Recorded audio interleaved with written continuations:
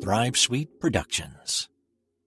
And welcome back to This Day in Sports History. It's January 21st, and on this day, a couple of tennis firsts for you. In 1990, John McEnroe became the first tennis player to be kicked out of the Australian Open for misconduct. McEnroe was always a firebrand ever since breaking in as a pro in the late 1970s. Love him or hate him, he was always entertaining to watch. A great serve and volley player that won him 7 majors between 1979 and 1984. But, his acerbic nature could be tough to handle for courtside linesmen and chair umpires. Well, on this day, McEnroe was in a 4th-round match with Sweden's Michael Pernfors.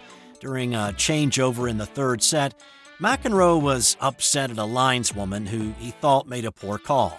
He stopped in front of her, stared her down without speaking, and juggled 2 tennis balls on his racket. The chair ump called the first code violation, this one for unsportsmanlike conduct. In the 7th game of the 4th set, McEnroe missed a shot wide and was mad at himself, throwing the racket to the hard court surface in disgust. After another poor shot, McEnroe threw his racket again. The chair umpire called the 2nd code violation, this one for racket abuse. At that point, McEnroe started yelling at chair umpire Jerry Armstrong, demanding the chair supervisor come out.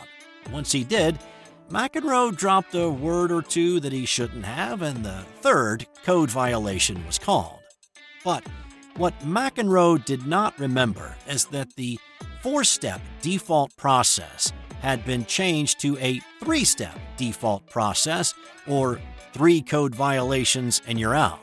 Up 2-1 but down 2-4 in the 4th, McEnroe was disqualified and fined $6,500.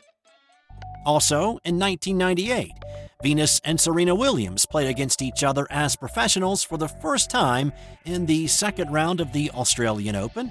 Venus won in straight sets.